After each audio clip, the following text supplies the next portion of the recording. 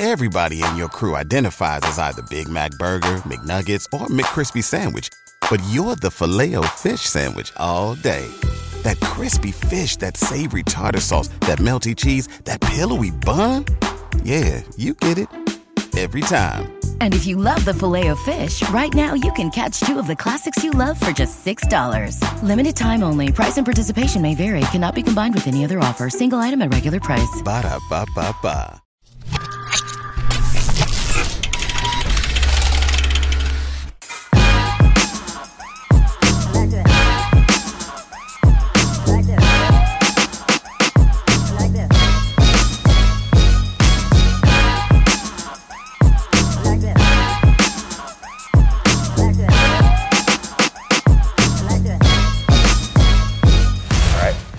It was stated that intermittent fasting has little to no long-term health benefits. That's not what I said. I thought that it has been confirmed to improve sensitivity to insulin, and the problem of insulin resistance is a big topic, so I was surprised to hear that intermittent fasting wasn't more accepted this weekend. So what I said was that there are no unique benefits to intermittent fasting over any other type of diet that's matched for calories. For weight loss purposes. For weight loss purposes, which extends to things like insulin resistance, diabetes, hypertension, etc. There are no unique health benefits associated with intermittent fasting over the same type of diet, or a different type of diet with the same amount of calories, suggesting that there's nothing uniquely beneficial to intermittent fasting. Now, the people on the internet will say, but your telomeres, or your growth hormone, or your this, or your that. And it's like, that's great idea, okay? I'm glad that you read a physiology textbook. That's great. Where are the citations suggesting that this actually moves the needle forward with respect to human health? Because we don't have those studies right now. The latest two meta-analyses, one came out in 2019, one came out in 2018, suggests that there's no benefit for weight loss and no objective health benefit that's unique to intermittent fasting. It doesn't mean that intermittent fasting is bad. If that's your jam, if you're like, look, man, I get up, have coffee, roll out the door, go to work, don't eat until lunch, and then I eat until 9 p.m., and then I stop eating again, and that allows me to be adherent with the correct calorie level, hit my 10 servings of fruit and vegetables per day, hit my fiber goal, maintain enough lean body mass that comports with long-term health outcomes, train appropriately, live an active and fulfilling life, then woo, rock on.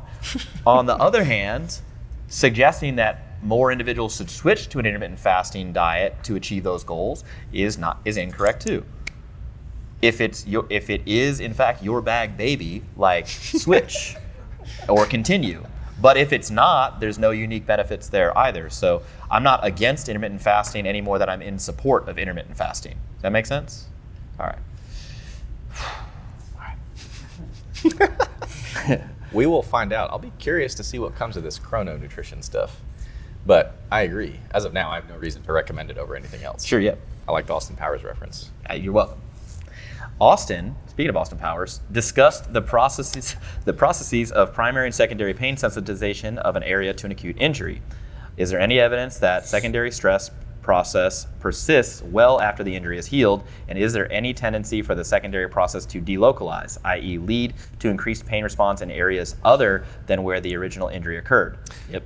Yes, that's exactly what happens. So the question here is about secondary or central sensitization, which is somewhat of a poorly understood process, but in general, remember I described how acute sudden injuries tend to heal in a matter of days to weeks, but this process of sensitization, both at the tissue level and in the nervous system, the secondary sensitization process, begins at the time of an injury.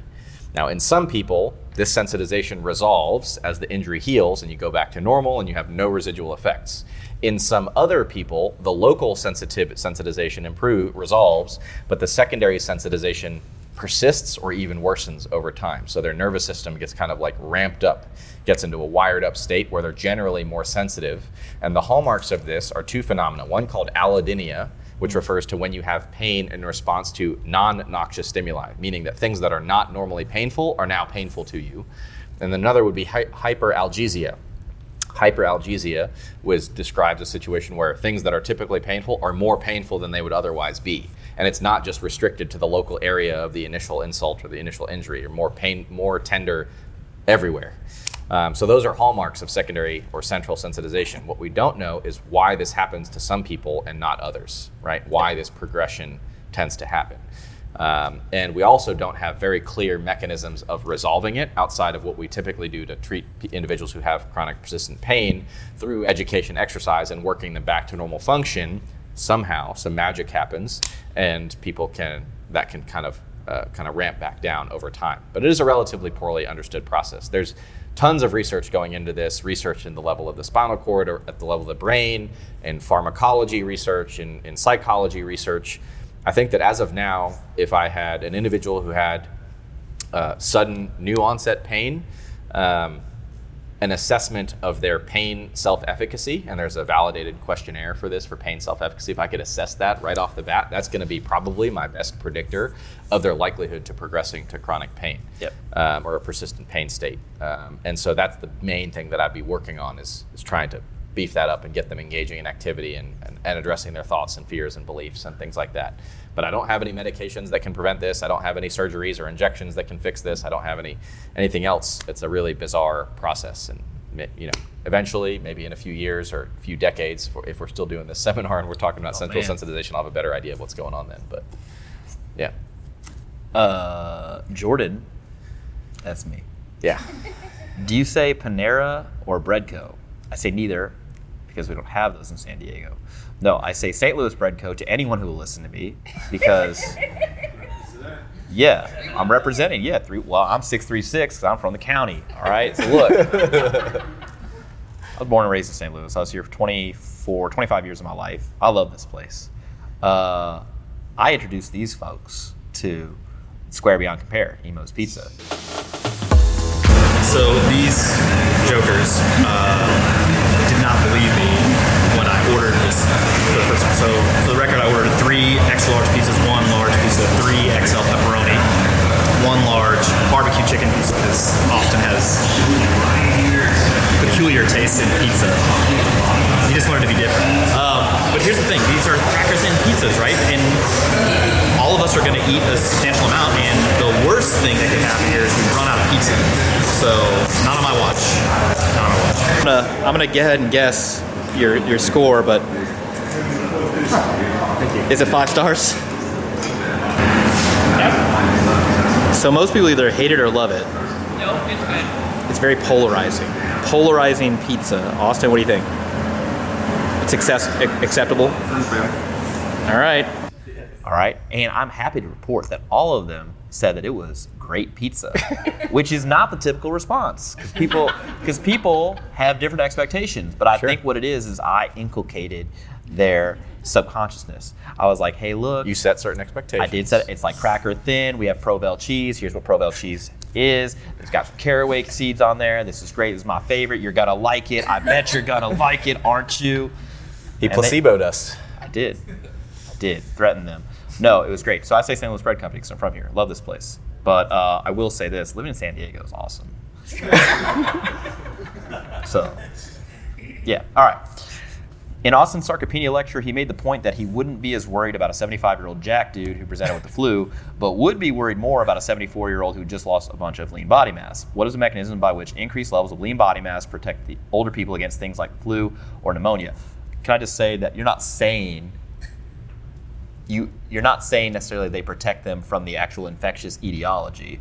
You're saying, and what you did say, protect them from a bad outcome secondary to that infectious etiology. Yeah, the best way to prevent that stuff is to get your immunizations, but vaccines. But big vaccine is paying us handsomely. I'll expect that check. Yeah, from the American Academy of Pediatrics. Big Pneumovax. That's coming right. Through. Can you imagine? Just getting Prevnar and Pneumovax checks. Yeah, all right. So the mechanisms of frailty, of sarcopenia, of cachexia, all these kind of categories of a decrease in lean body mass are really complicated. It has to do with inflammatory processes, immune processes, endocrine hormone-related processes, processes related to your energy, metabolic status.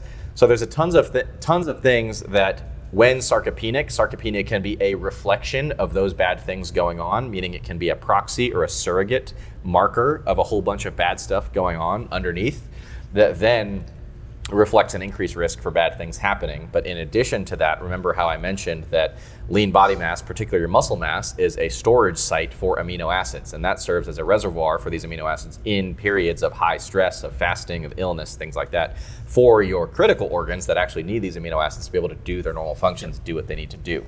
So it's a two-pronged thing. One is that the sarcopenia reflects all these other bad things going on under the hood that leave you more susceptible to complications from these things, whether it's the flu, pneumonia, or even increased risk of like post-operative complications if you're to undergo surgery or something like that, right? So if I admit an 85-year-old person to the hospital and somebody's suggesting that they need to undergo surgery, I'm like, they're at pretty high risk of having some complications, likely of dying from this, from undergoing this surgery because of bad things happening, because of all this other evidence that I have to suggest that. But also if they're sarcopenic and they have low lean body mass, low skeletal muscle mass, they have relatively little what we call a physiologic reserve.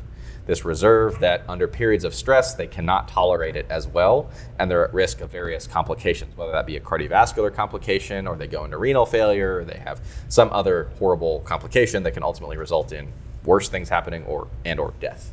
But unfortunately, I see this nearly every day because, again, most of the patients that I see are frail in some fashion, whether they're cachectic or they're sarcopenic obese or they're just sarcopenic on its own. And all these things are just increased risk for bad things happening. And so that means that when I'm doing things to people, I have to be very cautious about what I'm doing, particularly to these older people that I see most of the time. So if I have somebody who's really enthusiastic about some interventions, I'm going to say, hey, let's rein in the excitement about doing this thing to this person because there are some significant risks that we could cause some harm here, right? And we have to be cognizant of that, particularly because they're thin and frail and weak. Maybe if they really need this, maybe we can get them to a better nutritional status, better strength state before we do this. If it's more of an elective thing, if it's an emergency, you do what you got to do, or you figure out how necessary it is for them, their current situation. But one really cool thing that I think gets overlooked with respect to muscle mass is that when you train it and you engage it in like hard efforts on a regular basis, it actually releases hormones that act locally and also systemically to do really awesome things like decrease inflammation, decrease pain, for example, improve immunological function, etc. They're called myokines, these little muscle-derived hormones, and they do a bunch of really awesome things. And failure to actually use your musculoskeletal system to engage in regular, vigorous physical activity, I think is one of the big problems. I mean, it is in fact one of the big problems of modern society. And it's funny, last night we recorded this little segment called This or That, where people asked us questions. It was this or that. And so one of the questions was like, would you rather all doctors know about the physical activity guidelines and specifically recommend resistance training, or would you recommend that all doctors know about the new nutrition guidelines and recommend those? And we're like, unanimously, physical activity guidelines. Yep. So we think it's a bigger biological lever to pull. And so if you want to help your parents, your grandparents, family members, other family friends, etc., age gracefully and have a good high quality of life, get them to train. Take them to the gym with you. Okay. 3 more questions left. 1 of 3. You are both very specific with your language. Does this stem from med school, legal ramifications in business, or have you both always been like that? Definitely haven't been like that. So not necessarily legal ramifications either. I don't think either of us have this like preconceived thought where like, this could get me in trouble. Haven't been sued a whole bunch. No, but I think we're both very clear on the extent of how confident we can be in saying certain things. And we want to say things that are, as clear as possible and as accessible as possible and stated in a way that's also true. So we have to say them in a way that is very carefully selected. And so neither of us wants to be wrong, and neither of us wants to be misunderstood. So we try to use very careful wording to accomplish all of those tasks and be succinct in a way, even though I fail miserably. Yeah, you do. The succinctness. Yeah. It's fine. You leave out the nuance. That's why I edit your stuff. I bring the nuance. You leave out and I gotta bring. Yeah. Yeah, I agree. I don't have a ton to add. I mean, I think it's just the things that I say, the claims that I make, I would prefer to be able to defend, and not necessarily in a legal sense, but I'd like to be able to support what I say, and that means that I can only go so far as what I'm able to defend. If I'm not a fan of just making shit up, which a lot of people are fans of making shit up. That's easier. It's certainly easier. Do you know? Especially if you can just, ignore, block, whatever, people who. Can you imagine what we could do? We could do so much if we just decided to make stuff up. Yeah, say things very confidently, because the public prefers concrete answers, right? And then we're doctors, so yeah.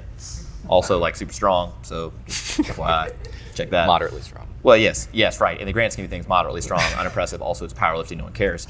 But, yeah, we could do a lot with that. And it would be so much faster and easier to do. We wouldn't have to read anything. You just say things. Yeah. All your pains from adhesions, I can fix them. Yeah. Pay me. Sure. The reason why your training, is not going well is because you're not following my nutrition plan, my top secret, Gains, Master 3000 nutrition plan. And you have to sign up for my 8-week course. Ends tomorrow. All right. Second to last question. You are both big on saying that if you read something online that is demonstrably false or inaccurate, to just move on with your life and not engage. Have you always been this wise, or was this learned from experience? It's definitely learned from experience. And probably from me. Yes. I like it. I like arguing with these idiots.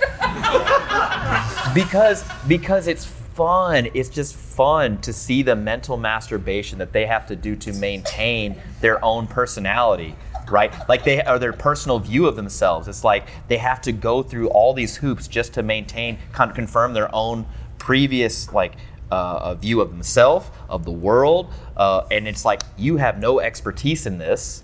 All right, but just to watch people squirm, it's so much fun for me. But here's the ultimate. So I feel like the question said. I do it less, but because I only engage in ones that I think. The question said, why don't you do that? Yeah. And then you're like, here's why it's awesome to do. It's representative of misinterpretation of the difference. Yes, right. The differences between us, yes. But when I engage, it's only in a situation that's either highly public, where everybody's going to see, and I think that I'm going to get some, social currency out of the deal, or that I control the playing field, meaning you can't delete your thread, for example, or I could just block you or kick you out of the group if you start being, very, very aggressive and breaking the rules of the group. That being said, in the last week, I've dealt with anti-vaxxers, I've dealt with lipid cardiovascular health deniers, dealt with people suggesting that barbell training is dangerous, and particularly for the back and the joints, just bad on your joints. And also people that say that I said that I wasn't doing enough for the vegan community because you owe it to them. And so yeah, I've been in some arguments recently. But I think the reason why I engage in less of these now is because I've been just sucked in and wasted so much time. And ultimately it doesn't matter because nobody else is reading these things. Nobody is talking at a level where you're going to understand the other person's point of view, you're going to change their opinion. And then ultimately it's just one person who, if they have that much time to engage with you, it's just not important. Just let them go on living their life too. Yeah. Yeah. My indifference in these matters knows no bounds. Yeah. So I am a big fan of doing no harm and helping people who want to be helped. Sure. And so I tend to not get sucked into these things, or if somebody tags me in one of these stupid posts and is like, thoughts? We don't respond to those now. I don't really have thoughts. Until we're blocked. Yeah, right. We found out we were blocked by the functional patterns guy, which is unsurprising. Yeah, if you've blocked us on social media, your account's trash. There's 100% correlation. Yeah, a lot of this has come from just the things that I've learned about social psychology and stuff like that. Yeah, tribe psychology. Belief change and stuff like that. Yeah. The likelihood that I'm going to, actually change somebody's mind is vanishingly small, and the impact that would have is similarly vanishingly small. So I just don't bother because I have bigger places where I could put my time, efforts, and generate better outcomes. So yeah, I just don't care enough to deal with these people. It's interesting knowing all the tribe psychology stuff and like social psychology things. I think it does actually make us a little bit more amenable to change because we're like consciously trying to not behave that way. Yes, and also just having insight. Yeah. Being like, ooh, you're doing that thing again with the... Yeah, so if you don't listen to the You Are Not So Smart podcast, I would recommend listening to as many episodes of it as you can so that you can recognize how you're being stupid and, consciously try to not be stupid. You got to see your own blind spots. Yeah. Yeah. Sometimes you have a spouse for that. Big fan of that. Other times you have podcasts. I prefer podcasts.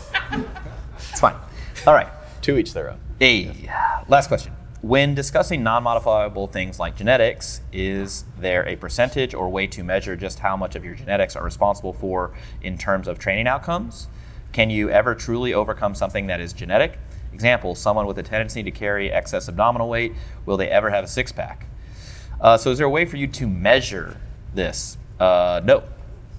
No, we have rough estimates of like how much of certain different training outcomes are related to genetics. So for instance, we think like strength hypertrophy outcomes like 50%, weight related outcomes like higher than that. Some people will say up to 70%, but we're still trying to parse that out. But you can't measure it. You can't like take a blood test and then be like, actually you're at 65%. Yeah.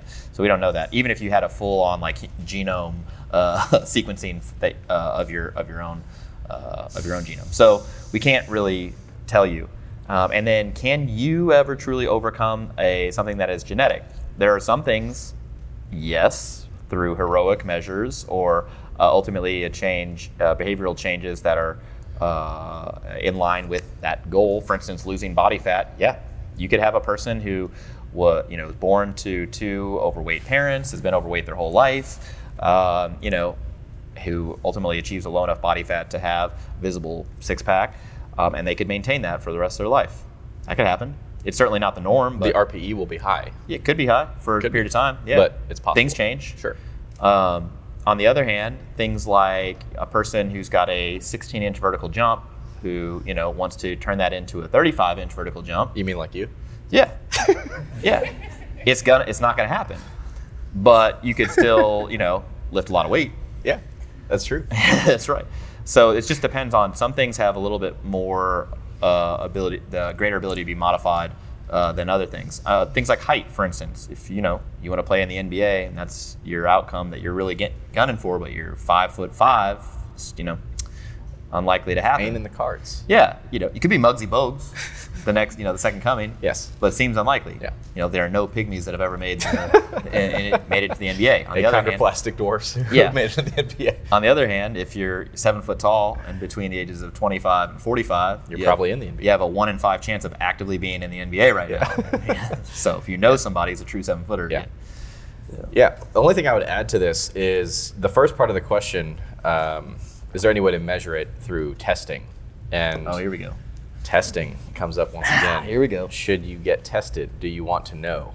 And very often the answer is no, you don't want to know. So I put out some recommendations in terms of the things that we recommend prioritize for health purposes, the tests you should or shouldn't get, things like that. There's a really interesting paper. I reviewed it for our first research review.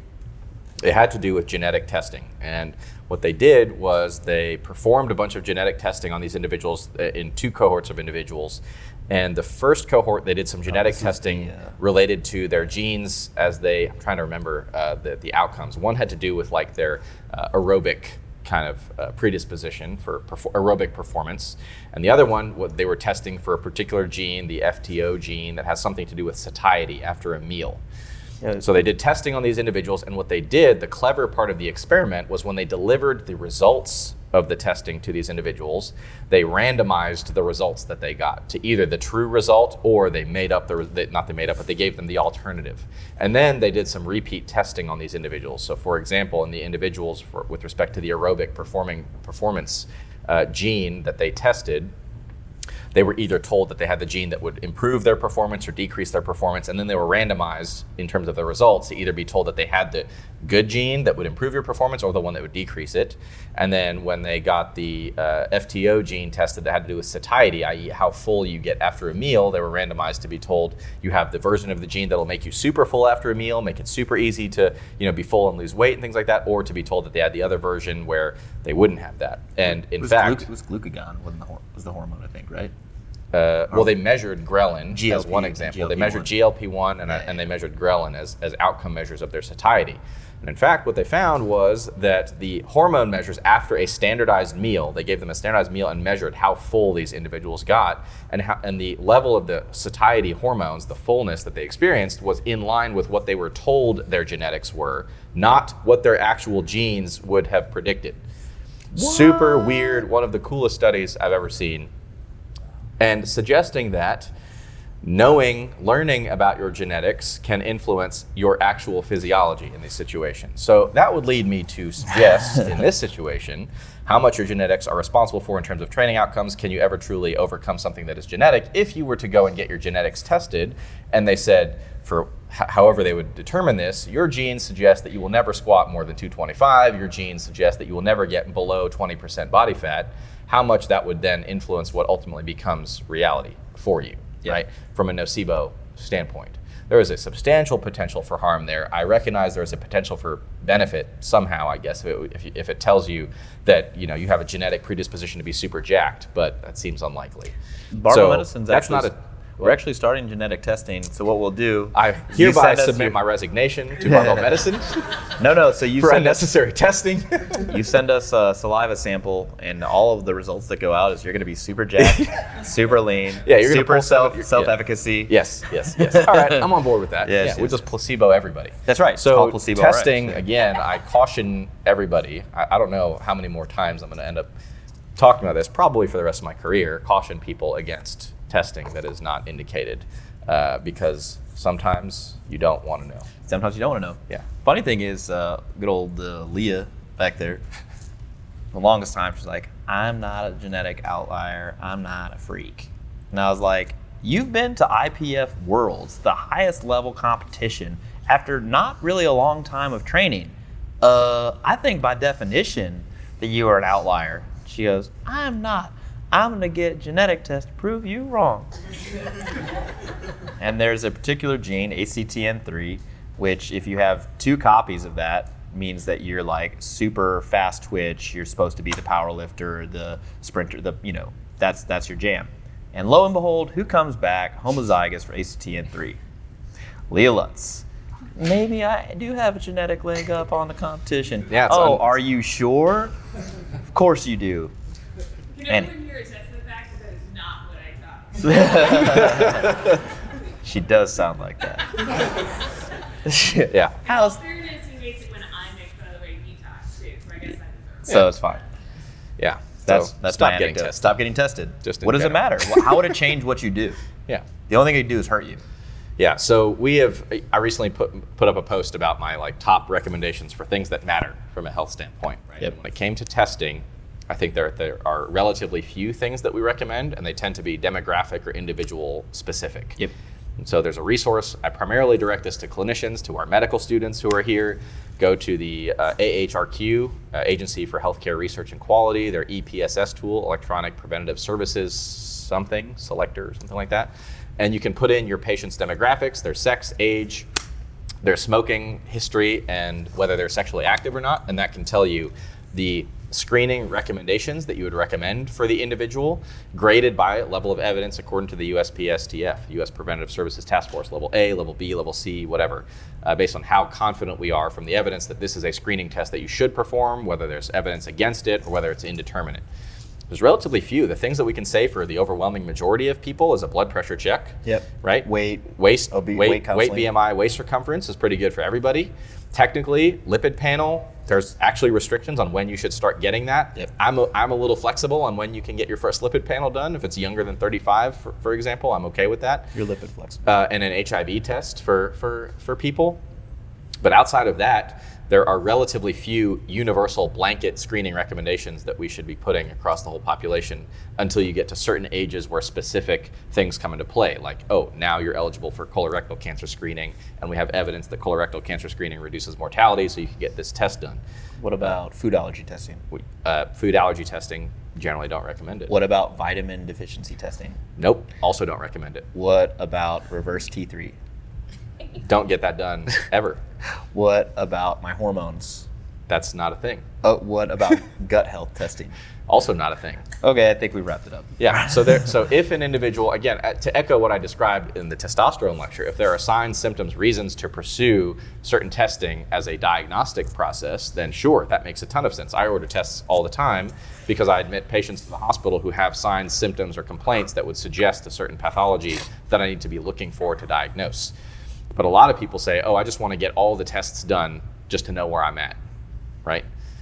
I just want to get a total. wanna know. Yeah, I just want to know. I just want to you just do all the things for me. And I'm you like, you probably don't actually want that, Yeah, right? not. It could lead to a whole bunch of unnecessary subsequent testing, subsequent procedures, subsequent interventions, or psychological harm that you're best off just without. Just live your life. Just right? It's go on fine. living your It's life. nicer that way.